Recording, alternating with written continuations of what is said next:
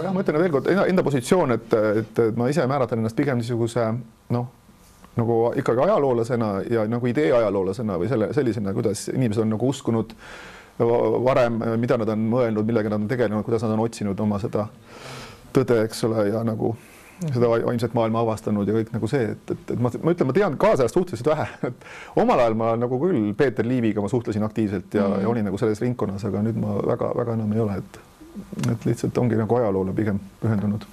Väga tore, meie külaline täna, kes siin ohjeldamatult lobiseb, on Toomas Abiline ja ajaloolane ja meie hakkame täna rääkima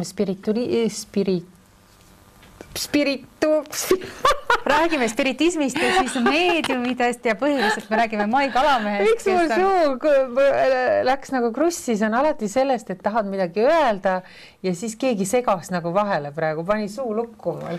Kui see oli mingi spirituaalne keha siin üljub meie kohal.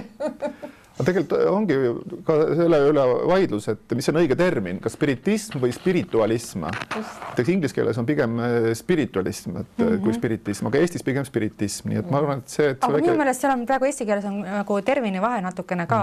Spiritualism, see on justkui nagu vaimsus ja spiritism on justkui see vaimudega tegelemine. Just. Ma jäin just see mõttelõng nagu jäi kahe vahele.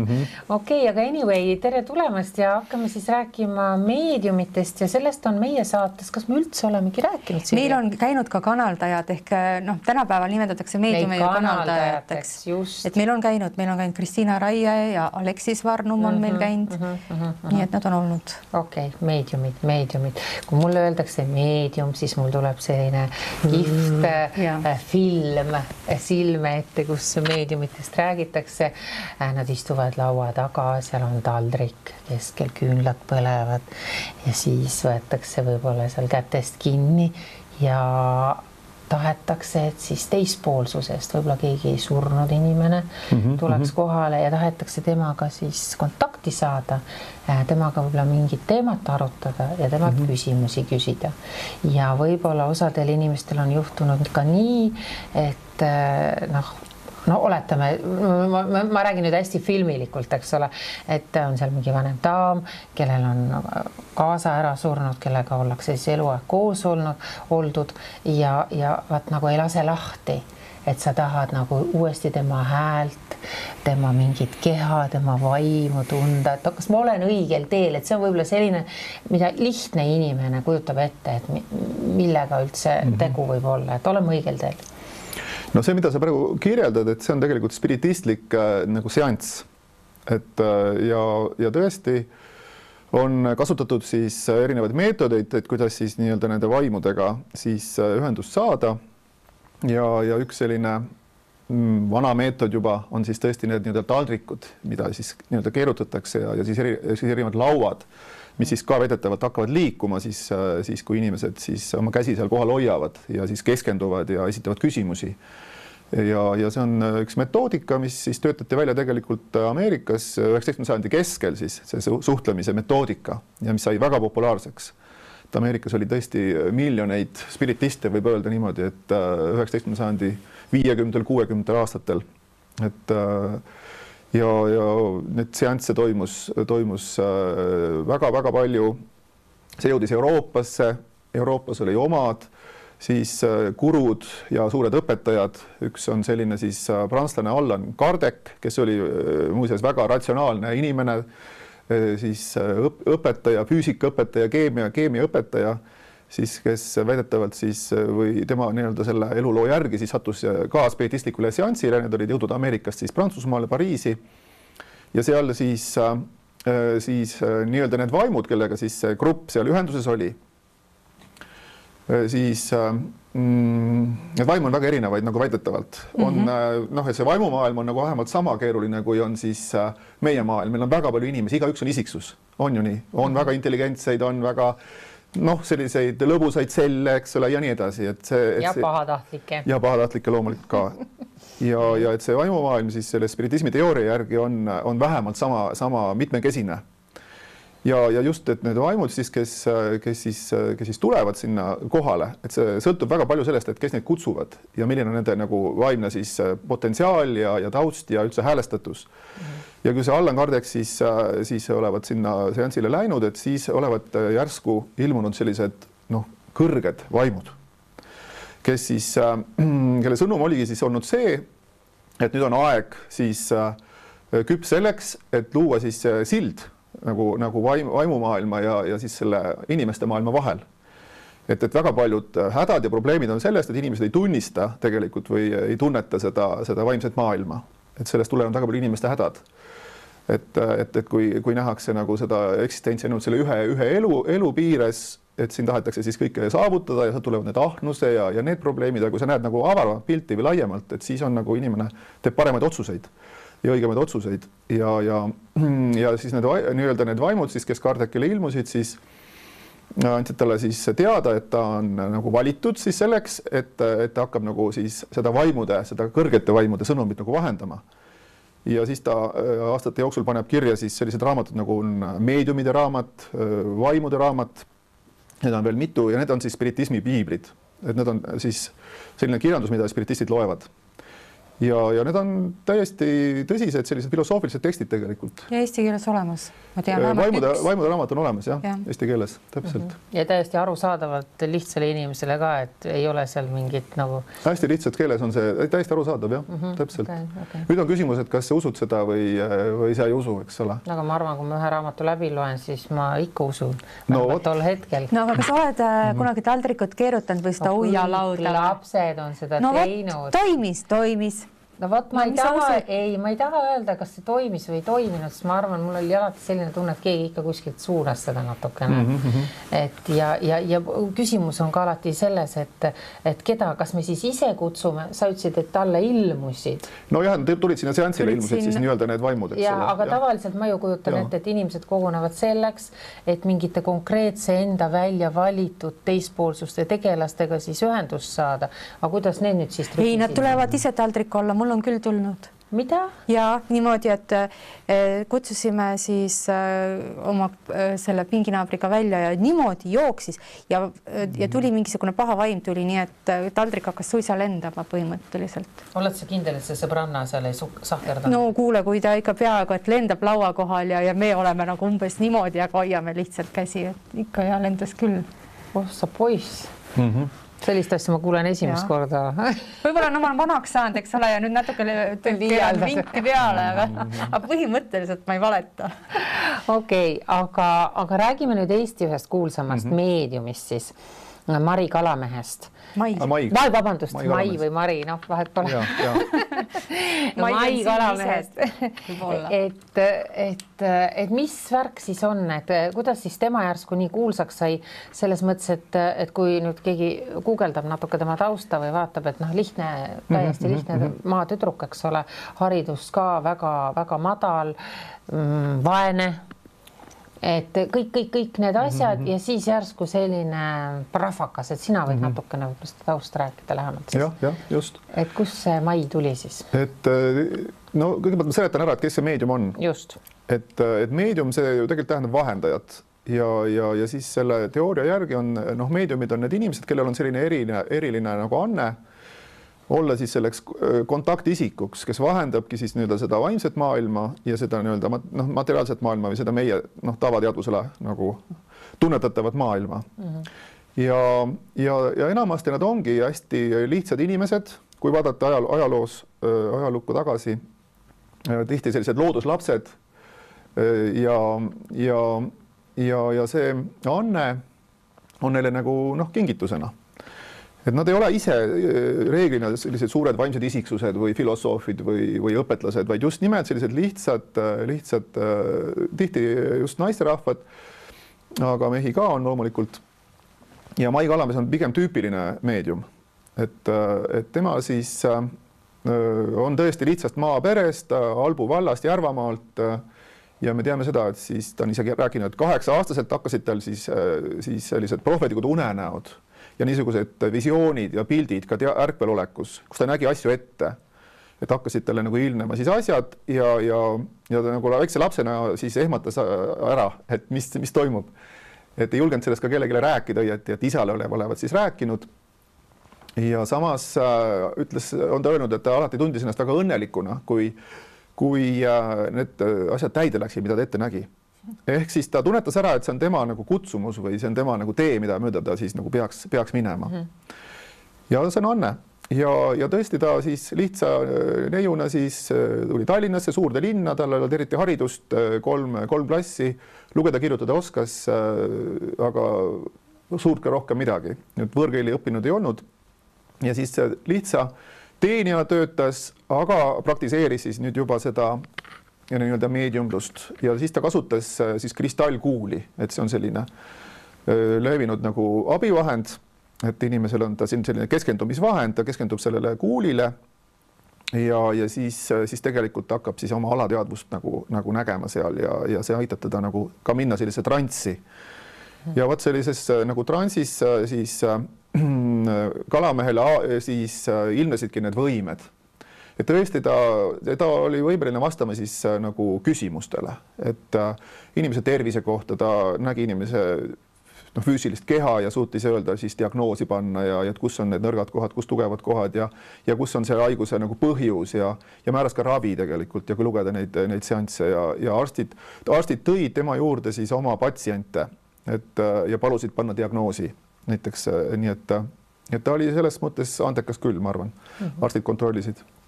Ja teiseks mineviku asjad, toodi mingid esemed, siis nende põhjal ta võis rääkida, kellele see kuulus või mingi ese, millega oli näiteks mingi kuritegu toime pandud, siis ta nagu nägi seda kuritegu ja suutis seda kirjeldada ja tegelikult kes seal osalesid ja need asjaolusid ja inimene oli kadunud näiteks, siis toodi tema mingi riideese, ta selle põhjal suutis nagu öelda, et mis sellest inimesest siis sai või mis juhtus. Et need on päris palju neid dokumenteeritud neid lugusid. Et see on selline klassikaline siis nagu meediumlus, et ta tõesti seda tavainimesele nähtamatut ja kättesaamatut maailma vahendab siis, eks ole, on meedium, vahendab siis seda meie sugustele. Ja see võib selline Anne võib potsatada siis pähe kellele iganes. Aga nüüd, kui ma mõtlen selle lihtsa teine tüdruku peale, mis ta siis sai? Ma kujutan ette, et lõpuks ta suples ju kullast siis, kui ta nii tark oli talle. Kas meedium tohib raha võtta vastu või peab võtta? Meil on tihti käinud siin nõiad selgeltnägijad ütlevad, et paljud ei tohigi nagu, et sa võid mingit meelehead võtta, aga ma sain aru, et Mai siis ikkagi võttis vastu meelehead, aga teda hakkas ära kasutama, kes siis? Keegi hüpnotisöör. Just. Kavalpea. Täpselt. Tema oli tõesti lihtne inimene ja ta võttis vastu annetusi küll, kui ta nüüd aitas inimesi ja tema jutule tuldi. Aga siis igal inimesel oma saatus ja elutee ja siis Maiga läks nii, et ta satub kokku siis ühe teise väga värvika isiksusega, kelle nimi siis oli Bernhard Walfried Johansson. Et noor mees, tegelikult jõukast perest, niisugused ärimeeste perekond, nii et tal oli väga tugev ärivaist sellel Johanssonil. Aga samas tema kutsumus oli siis ka need niisugused vaimsed teemad, et ta juba päris noorena siis huvitus nende asjadest, on teada, et ta olevat siis sinna Petseri kloostrisse põgenenud poisina, et ta tõmbas nagu see vaimsus. Aga siis politseiga toodi tagasi ja isa tahtis tast koolitada ikka korralikku ärimeest, isal oli keemiafirma, saatis ta siis Riiga õppima 20 aastatel, aga Riia oli siis ka väga tähtis okultismikeskus, nii et ta õppis hoopis teisi asju seal. Nii et seal ta satubki tegelikult selle okultismi peale ja õpib seal neid hüpnoositehnikaid ja kui ta tuleb siis Eestisse, siis ta on selline siis õppinud hüpnotisöör ja täis niisugust energiat, noor mees, väga hea ärivaistuga. Ja nüüd need kaks siis kohtuvad, Mai Kalamees, andekas meedium ja siis Bernhard Johansson, niisugune energiline noor siis hüpnotisöör. Ja vaat nüüd see tandem või duo siis teeb selliseid asju, millest lehed väga palju kirjutavad, mitte ainult Eestis, vaid ka siis Saksamaal ja Rootsis näiteks. Wow. No aga kullas suplesid nad siis lõpuks Eesti inimese kõige tähtsam küsimus. Kas nad sellest ka miskit tolku sai? Tegelikult küll. No, ma arvan, Mai Kalamees suhteliselt vähe. aga Johanson küll, nad elasid väga hästi.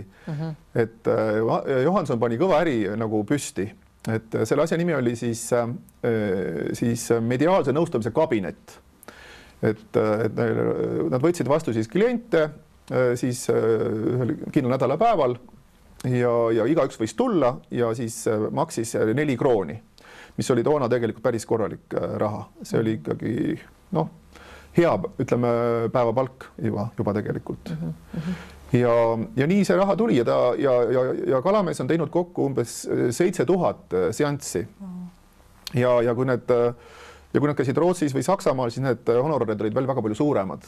Nii et raha seal Johansoni taskus oli päris palju, kui palju sealt nüüd Kalamehele pudenes, see on nagu teine küsimus. Aga Johanson elas väga hästi, neil oli siis Raua tänaval uues moodsas majas korter, pärast nad ostsid maja siis Mäekalda tänavale ja Johansoni, nad reisisid väga palju, noh, toona see reisimine oli ikkagi suht haruldane ja kallis, aga nad reisisid väga palju, nii et jah, minu käes on praegune siis Johansoni fotoarhiiv ja seal on väga-väga palju reisifotosid üle terve Euroopa ja unistas muidugi Ameerikasse minekut, sinna ta ei jõudnud. Noh, Johansoni ambitsioon oli hästi suur, et ta tahtiski olla pigem mingisugune maailma parandaja või maailmapäästja, tal oli selline tunnetus, et tema ja Kalamees on need, kes tuuvad midagi ikka tervele maailmale, midagi sensatsiooniliselt uut. Need ambitsioonid olid vägevad, jah. No aga tegelikult eks nad ju üht-teist tegid, et ma sain aru, et Mai Kalamees oli kergelt prohvetlik ka, et tal olid mingid ennustused tuleviku kohta ja praegu kindlasti on nagu inimestel õudselt huvitav oleks teada saada, et mida siis ütleme 100 aastat, põhimõtteliselt ju 100 aastat tagasi meedium ütles, mis tänapäeval juhtuma hakkab. On ta midagi öelnud selle kohta ka või? Ja on küll. Et üks kuulus seanss on siis Tallinna aastal 2000. Et see oli siis, õieti mäletan, 33. aastal ja Johanson neid seansse korraldaski selleks niisugune avalikke seansse, et tõmmata tähelepanu jälle uuesti, et inimesed hakkasid juba unustama Mai Kalamehe nime, siis jälle selline avalik seanss, kus on siis põnevad teemad. Noh, sellised üldhuvitavad põnevad, näiteks isikute kohta, kes oli Stalini kohta, Lenini kohta, Hitleri kohta, eks seal küsiti nii edasi. Ja siis ühel siis seansil siis jah, et Tallinna aastal 2000, et nüüd palun, eks ole, viis selle Mai Kalamehe hüpnoosi ja siis palun kirjelda. Ja järgmise päeva ajalehes siis uudisleht oli siis toona nagu praegu on Õhtuleht, enam-vähem selline ajaleht. Siis suur pealkiri oli, et Tallinn siis hävitatakse ja siis on õhus Nõukogude lennukid ja pommitavad Tallinnat ja Tallinna vanemetes. See oli 33. aastal. Eks ole? See oli väga hästi ette nähtud. Absoluutselt. Aga lihtsalt aasta arvuga mööda pandud. No vot, ja siis just, ja nüüd ta räägibki seal sellest, et sõda nii-öelda Eesti ja Nõukogude Liidu vahel algab aastal 1988. Ja ta ütleb, et see kestab pikka aega ja Nõukogude Liit laguneb selle sõja tulemusena. Eralduvad siis Valgevene, Gruusia, Ukraina ja nii edasi. Oho. Et ja siis ja ütleb seda jah, et Tallinna kohta jah, me teame, et nüüd paneb selles mõttes mööda, ta ütleb, et jah, et see ja mis on õige, ta ütleb, et sõda algas jaanipäeval, algab jaanipäeval. Inimesed on nagu väljas, jaanituled põlevad ja tulevad lennukid ja hakkab pommitama, hakkab sõda algab. Ja Tallinn on siis pommitatakse puruks ja pealinn on nagu Tartu. See on nagu see kirjeldus siis. Aga kui me hakkame nüüd seda ennustust vaatama, me näeme, et mõned asjad on ju tegelikult täiesti korrektsed. Et esiteks see pommitamine, see oli muidugi hoopis teisel ajal. See oli aastal 1944, aga iseenesest see toimus. Nüüd 88 hakkavad tõesti sündmused, mis viivad Nõukogude Liidu lagunemisele. Nii et see on jällegi midagi, mis tundub, et on õige. Nii et see on muidugi põnev. Ja ega me ju ei teagi, et võib-olla see tulevik ongi selline, mis ta ei ole ju veel praegu valmis, et ta on nagu, ta on ju alles selles mõttes, see sõltub ju kõik meist, et kuidas me seda tulevikku ja kuidas me need otsuseid teeme ja nii et no me peaks olema praegu 5000 elanikuga provintsilinn tema sõnul. 2000 jah, oli niimoodi. Ja Tartu ikkagi pealinn, aga noh, ma ei tea, Tartu on kultuuripealinn. Nii et okei, aga mida nad siis konkreetselt tegid, sest me nüüd lisame siia hästi huvitavaid pilte ka, mis me saime sinult. Muidugi need tulid eile õhtul hilja ja ma siin kreepsu saamas, need olid päris õudsed.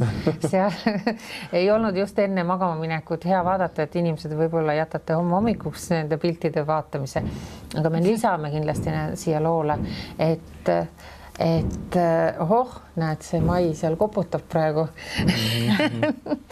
et mida nad siis konkreetselt tegid? Ma nägin ühte pilti siis, kus see Mai oli täiesti lapiti pandud natukene, seal võib-olla natukene toetas ühest otsast mingi toolinurk ja teisest ka, ta oli nagu kangestushüpnoos, mina juba tean, ma olen sellega ka kursis. Nii, kangestushüpnoos. Nii, kuidas see tekib niimoodi siis? Miks see... Hüpnotisöör paneb inimese ja inimene kangestub lihtsalt. Just, ja milleks see vajalik on? Mida ta siis hakkab, miks mulle seda on vaja näidata, et inimene on kangestunud ja siis ma ei tea.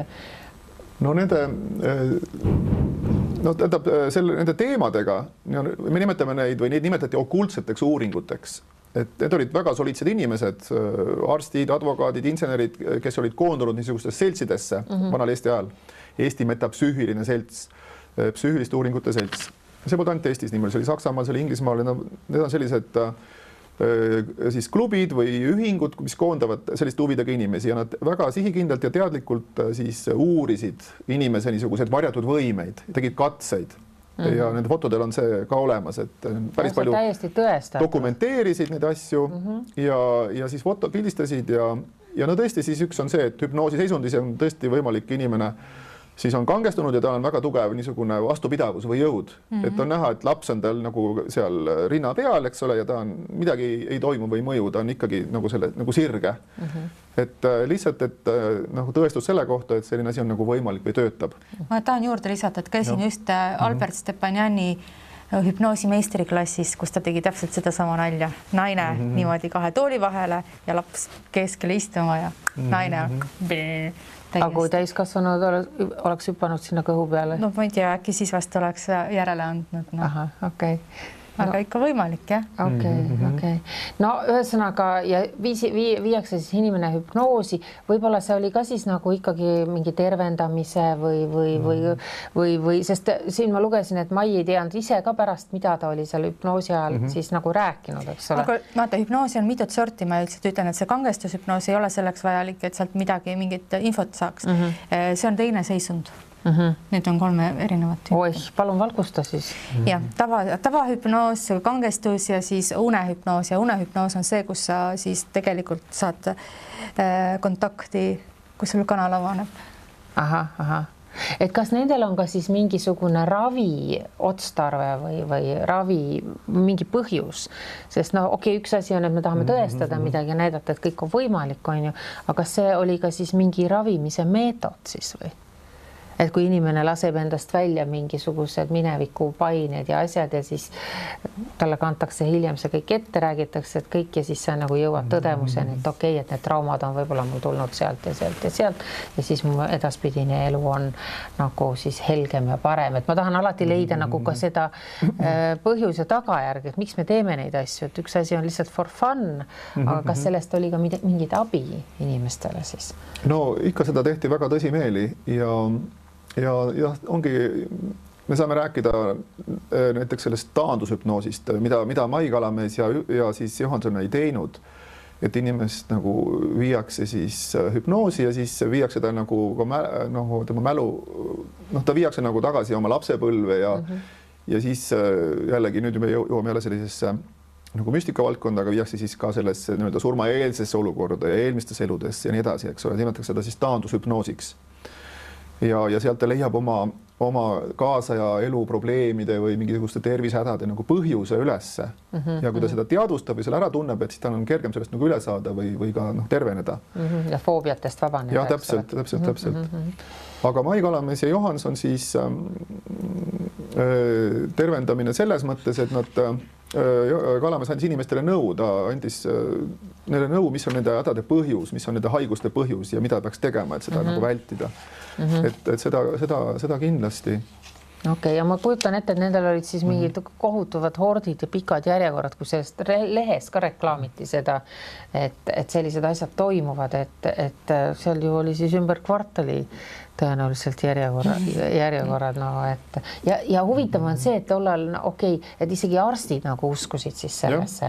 Noh, kas kõik, aga leidus neid. Tänapäeval on ju ka arste väga erinevaid. Ja kindlasti on, aga nad ei tule kunagi nad ei tule seda mitte kunagi ütlema nagu, et aga kas meil täna ka on mingisugune, no sa ütlesid need meediumid, kellest me oleme siin ka rääkinud ja kes siin on, aga kas see on üleüldse täna enam nii aktuaalne võib-olla kui toona?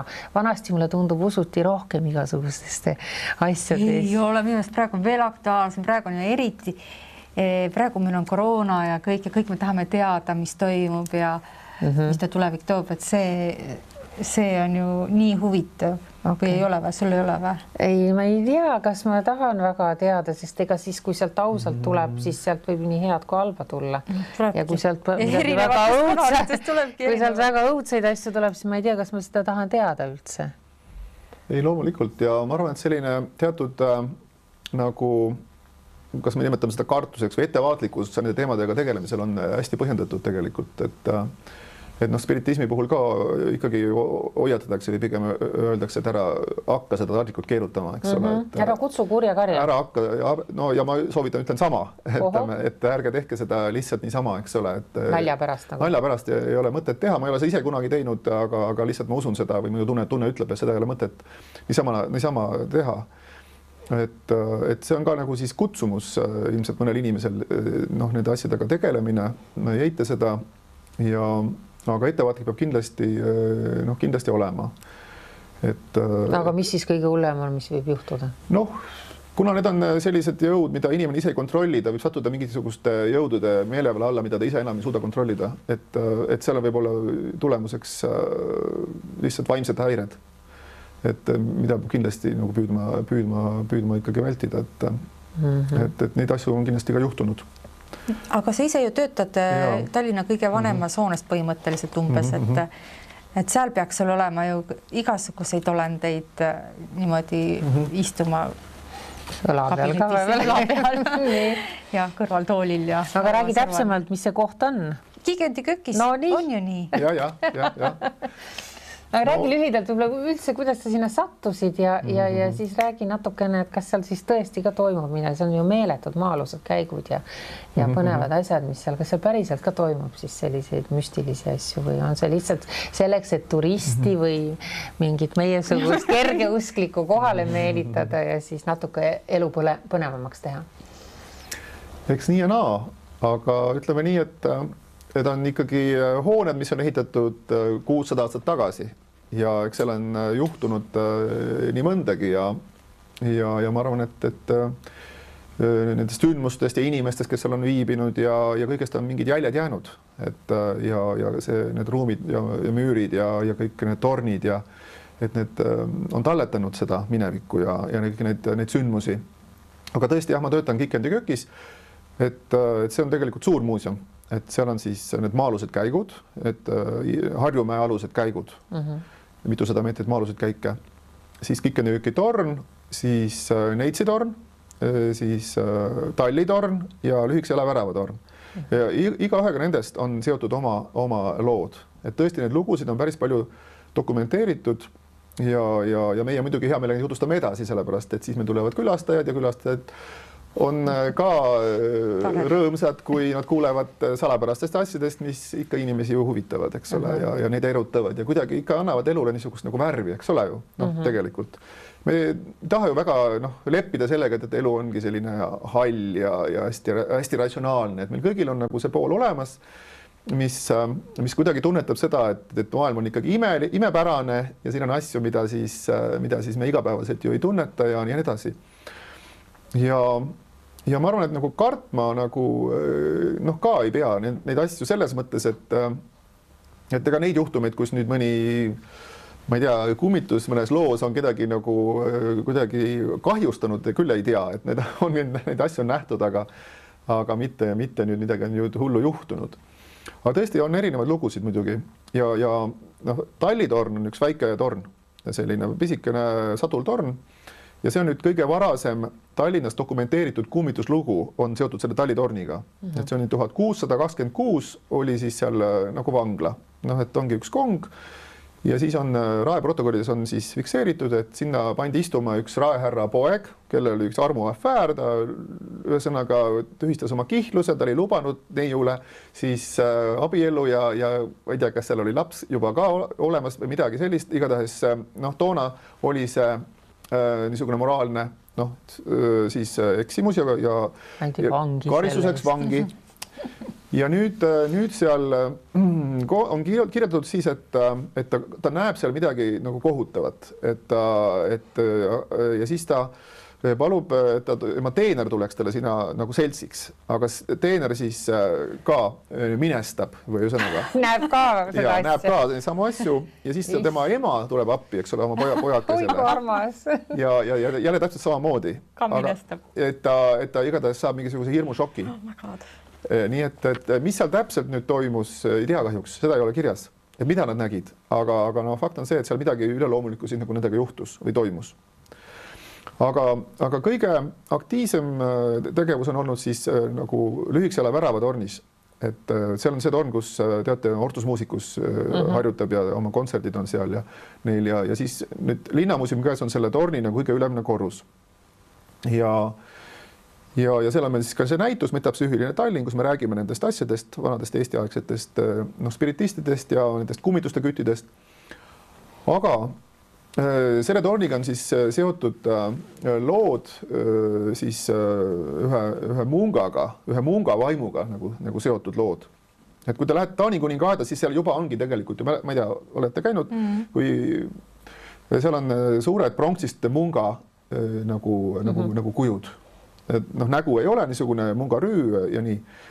Ja need on tegelikult siis sellele samale munga kummitusele siis püsti pandud nii-öelda mälestusmärgid. Et ma arvan, et see on päris unikaalne, et ma ei tea, kas Euroopas mujal ongi, et kummitusele on pandud tegelikult nagu mälestusmärk püsti, eks ole. Sest et ja seal ongi nähtud siis seda munka väga erineval viisil. 23. aastatel siis ilmus ta siis sellise nagu pildina seinal munga riietes mees kannatava näoga, inimene raskelt kannatab, nägu niisugune põsed auku vajunud ja silmad täis kannatust. Niimoodi kirjeldatakse, armid näo peal ja niimoodi. Ja ilmub sellise suure niisuguse näona seinale ja siis nagu telekaekraan, eks ole, ja siis helendab ja siis kaob. Või see ilmubki nagu inimesena niimoodi nagu käed laiali, munga riietes, pea on siis rinnale vajunud või siis põlvitamas jällegi. Niimoodi on kas kiriku kujutis ja siis põlvitab seal juures. Et sellised kirjeldused ja siis näiteks ka laev, et kujutage ette siis, et istute oma korteris, seal olid siis korterid tegelikult ja järsku läbi seina purjetab nagu väike laev. Niisugune koge, eks ole, läbi õhu. Ja siis teisest seinast nagu läbi välja. Siuksed lood. Sellist asja on seal nähtud korduvalt. Aga nüüd tänapäeval ka veel keegi? Viimane kord 70. aastatel, kui seal olid veel korterid. Siis ta ehitatakse ümber see torn nagu ja siis Ortusmuusikus tuleb ja siis nad ka preestril lasevad seal hingepalvet pidada ja nagu pühitsevad seda torni ja siis on väidetavalt seal praegu nagu ei ole asju. Viimati vist 90. aastatel on nagu nähtud seda munka, et Soomest tulid ka ühed meediumid ja siis seal juhtus ka asju, ütleme siis seal nagu mingid esemed vahetasid asukohta ja niimoodi ja siis see Soome meedium siis sai ka nagu väidetavalt siis kontakti sellega, kes seal siis tegutseb selle nüüd mungaga. Okei, mis selle munga nimi oli, kas tal nimi ka oli või? Jaa, tema nimi oli Justus. Selline tore nimi. Olevat öelnud seda sellele Soome meediumile. Aga vanal Eesti ajal siis need spiritistid siis said temaga ka nagu väidetavalt kontakti. Et nad tegid seal mitu seanssi ja siis on üks päris põnev niisugune dokumenteeritud, protokollitud siis munga sõnum. Siis nendele meile, eks ole, inimestele. Ja siis see sisu on nagu peast nagu dikteerinud, see oli täiesti mõtlevanev nagu tekst. et kõigepealt ta nagu pahandab see munk, et mis asja, mida te olete siia tulnud, et miks te mind otsite, et te ei tule siia ju minu hinge pärast või head mulle soovides või tahates mulle head või mind päästa, vaid te tulete siia nagu huvi või uudishimu pärast, eks ole. Te tahate ainult näha seda kuju, aga mitte südant, eks ole. Et selline väga mõtlema panev sõnum tegelikult ja siis ta nagu noomib ja siis ütleb, et kõik me peame nagu palvetama, eks ole, enda hinge pärast ja siis mina pean oma hinge pärast nagu palvetama ja räägib siis, et tema lõpp oli, et ta oli siis tõesti eksinud ja patustanud ja tema lõpp oli kurb ja nii edasi. Nii et sellest on seal juttu. Ja siis on seal veel üks selline mõtlemapanev siis alati oli nagu poliitikutele suunatud sõnum, et häda neile, kes rahvast siis inimesi üldisemalt valesti õpetavad või petavad. Et nende karistus on nagu seal teispoolsuses eriti suur, selles mõttes, et kui on poliitik ja sinust sõltub, see on alati see tasakaal selle võimu ja vastutusega. Et kui sa oled nagu poliitik, siis sinust sõltub ka väga-väga palju, eks ole, ja see vastutus on ka väga suur ja kui sa tõesti inimesi petad või kahjustad, siis tegelikult ka sa ise vastutad selle eest ja kannatad ka ilmselt selle võrra rohkem. Kui hästi sobib tänasesse päeva. Et poliitikud peavad nagu tajuma, mis vastutus neil tegelikult on, et see on sõnum siis nii-öelda sealt teispoolsusest ka. Ja ta on seal täpselt kõrval, on ju. Ja täpselt ongi, jah. Vaatab kogu aeg. Ei tea, kus ta nüüd siis on. Okei, ei tea, mis tal viga oli, siis ta minema ei saa see hing, et ta on jäänud siia nagu pendeldama. Sellega nüüd selline lugu väidetavalt jälle, et ta olevat olnud nagu Timuka õpilane või meil on Timuka maja on seal kohe kõrval. Päriselt jah? Kus Timukas elas? Kus Timukas elas, jah, täpselt. Ja ta oli Timuka õpilane olnud, aga siis nagu loobunud sellest ametist ja läinud nagu kloostrisse. Aga siis seal kloostris mungana ta ei olevat ka ikkagi nagu need endised niisugused harrastused või ma ei tea täpselt, mis ta siis ta tegi või mis see oli. Aga igatahes ta mungana nagu ei elanud sellist pühitsetud elu. Ja vaat, et see oli siis nagu tema karistus, et ta peab seal nagu nüüd siis olema seotud. See karistus suisa, jah? No jah, et ta nagu seal ütleb, et see ei saa rahu ju. Kannatus on see, kui sa oled nagu maaga seotud, eks ole. Ja selle kohaga seotud, et sa ei saa nagu, just nimelt sa ei saa rahu, eks ole, et see on see sõnum. Ta ei saa minema. Arvikene, mõtle kõudne. No aga siis inimesed võiks praegu mõelda, et ärme tee pahasid asju, sellepärast, et me jäämegi siia otsapidi kinni, sellepärast, et oleks justkui nagu miskit võlgu on ju. Et me ei saagi rahus lahkuda, meil jääb kripeldama midagi. Ja vanasti vähemalt olid ilusad hooned, nüüd me peaksime võib-olla kuskil Lasnamäe korteris olema. Vaat seda ma ei ole veel kuulnud, et Lasnamäe korteris kuskil kummitakse. Kuigi vist on kummitab ka. Okei, aga sa tõesti ise mitte midagi näinud ei ole, kui sa kaua sa oled seal Kikendikööki juures töötanud? Ja ma olen tõesti seal päris ka juba töötanud. 2007 ma tulin sinna, 13 aastat. Vau, see on pikk aeg, no kas tõesti mingit kontsaklõbinat või mõõgakõlinat ei ole? Ja ma ei ole ise tõesti, midagi ei ole teha, ma olen seal öösel olnud ja kõike, aga jah, et seal sellest Kikendikööki tornis endas on nagu kuuldud, ma ise ei ole kuulnud need samme, et sammud tulevadki nagu trepist alla aga siis need inimesed, kes on kirjeldavad neid samme, pole kunagi nagu ära oodanud, kes sealt siis lõpuks tuleb, eks ole, vaid on enne jalga lasknud. Ta tulebki mingi eksinud külastaja, kes siin on. Aga kas sa need maa-alused käigud oled kõik läbi käinud, et kui palju nagu avalikkusele on avatud ja kui palju on päriselt salakäike? Sellega on huvitav seotud see asi, et Selgeltnägijad tuleproov, see Eesti saade, et siis nad käisid ka mõnest passionikäikudes. Ja siis minu ülesanne oli nagu ülesanne välja mõelda, et kas nad siis, kui täpselt nad seda suudavad siis seal ka lahendada ja nad peaksid ka kirjeldama siis, et mis seal siis nagu on, eks ole. Sest seal passionikäikudes on ka ennast näidanud üks valge niisugune daam või naisterahvas. Ja see oli, need Selgeltnägijad, see on väga põnev, neil oli üle 10, neil oli väga palju erinevaid nagu seletusi, aga need ei läinud omavahel kokku. Üks ütles, et see naine on seal väga positiivne, et ta on nende omaaegsete Rootsi sõdurite mingi kaitsevaim seal, eks ole, teine ütleb, et oi, et ta on nagu kannatab ja ta on nagu pigem kuri, eks ole, ja nii edasi. Nii et ei olnud nagu ühte selget sõnumit. Et nii ta on.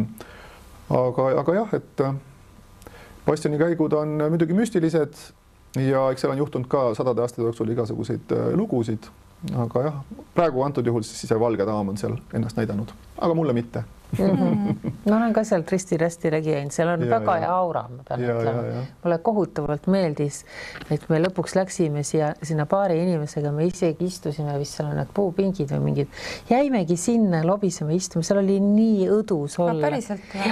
Külmal talvepäeval, veel vaat siis, kui tehti neid kummitustuure ja asju, me jäime sellest kogu sellest seltskonnast sellest maha, need läksid, ma ei tea kuhu ja me jäime lihtsalt sinna käikudesse, siis seal oli väga meeldiv olla millega. Aga mina olen jälle käinud just vastupidistel asjaoludel seal, kui oli see pommitamise aastapäeva etendus.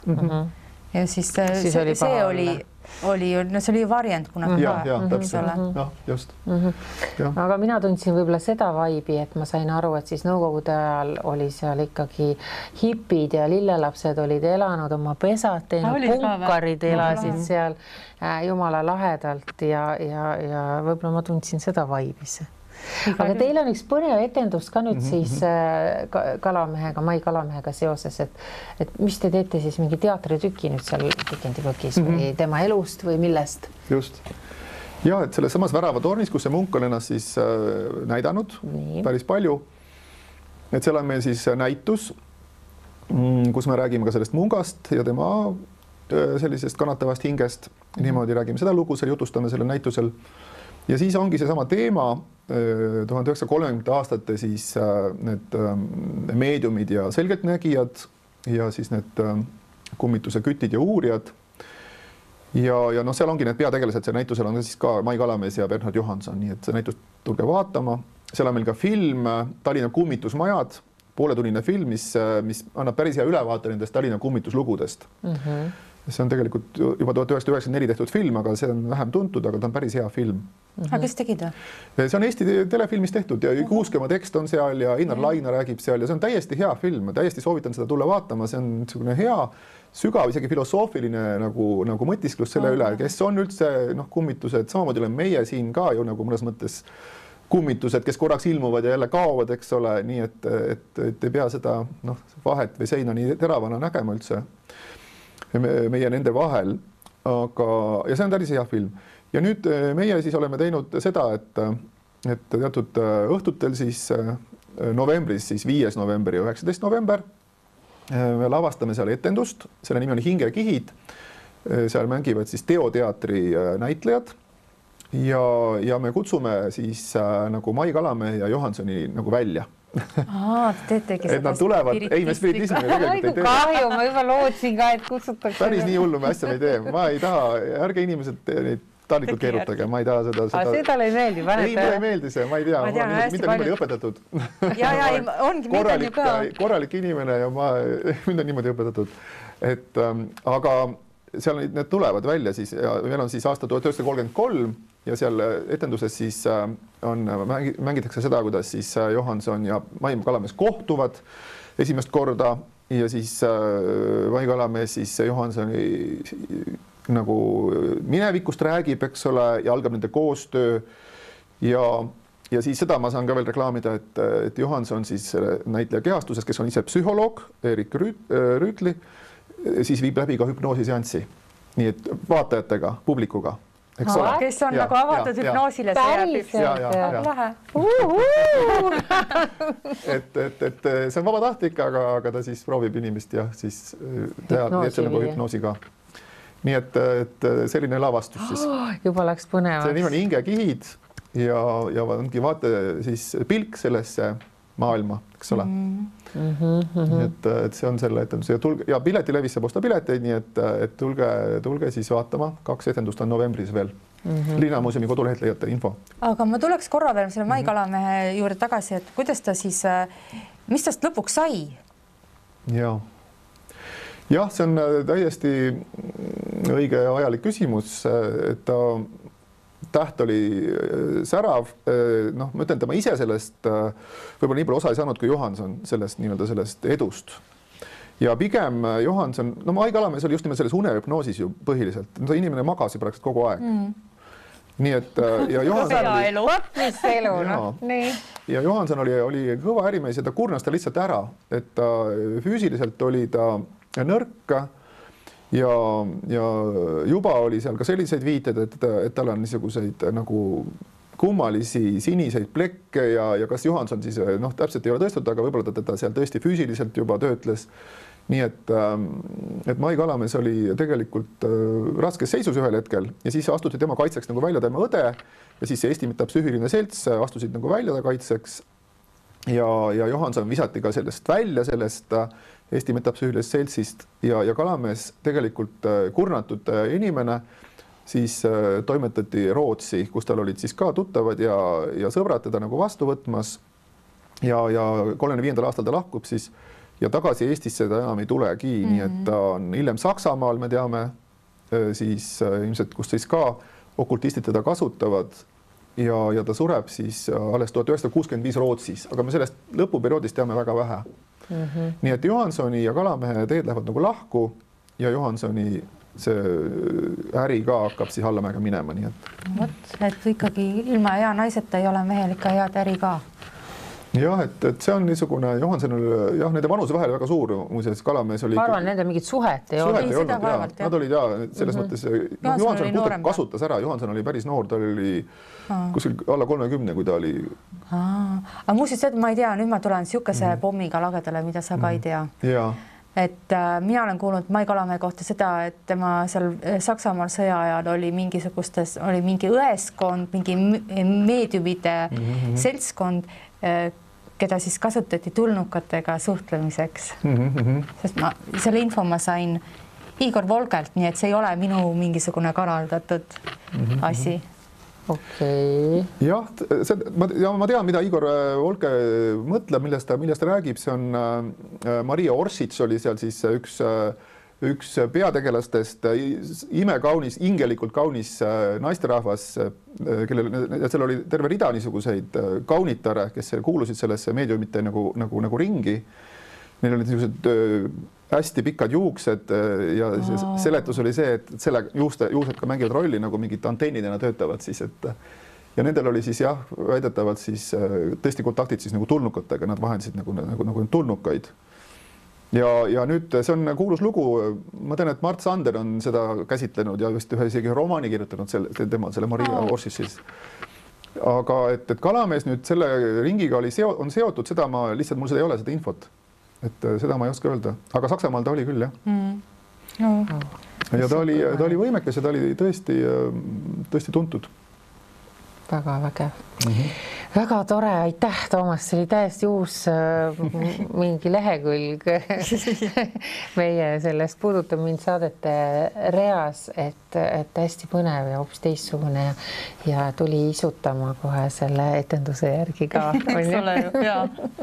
Et see on hästi tore, nii et jälgige siis reklaami ja me paneme kindlasti siia oma saate juurde ka selle. Ja kui sel aastal ei jõua, siis järgmine aasta ju jälle, eks ole? Ja järgmisel aastal jälgige meie kodulehekülge, et tulevad uued etendused jälle.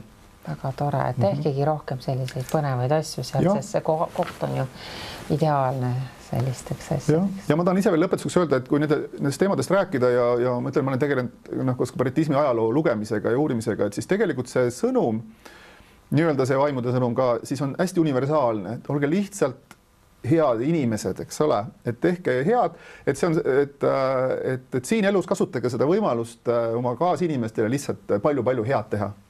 Et see on see meie võimalus ja meie ülesanne siin ja sellest teispoolsuses siis on see tunnetus eriliselt selge, et see elu on meile antud selleks, et head teha sellele maailmale.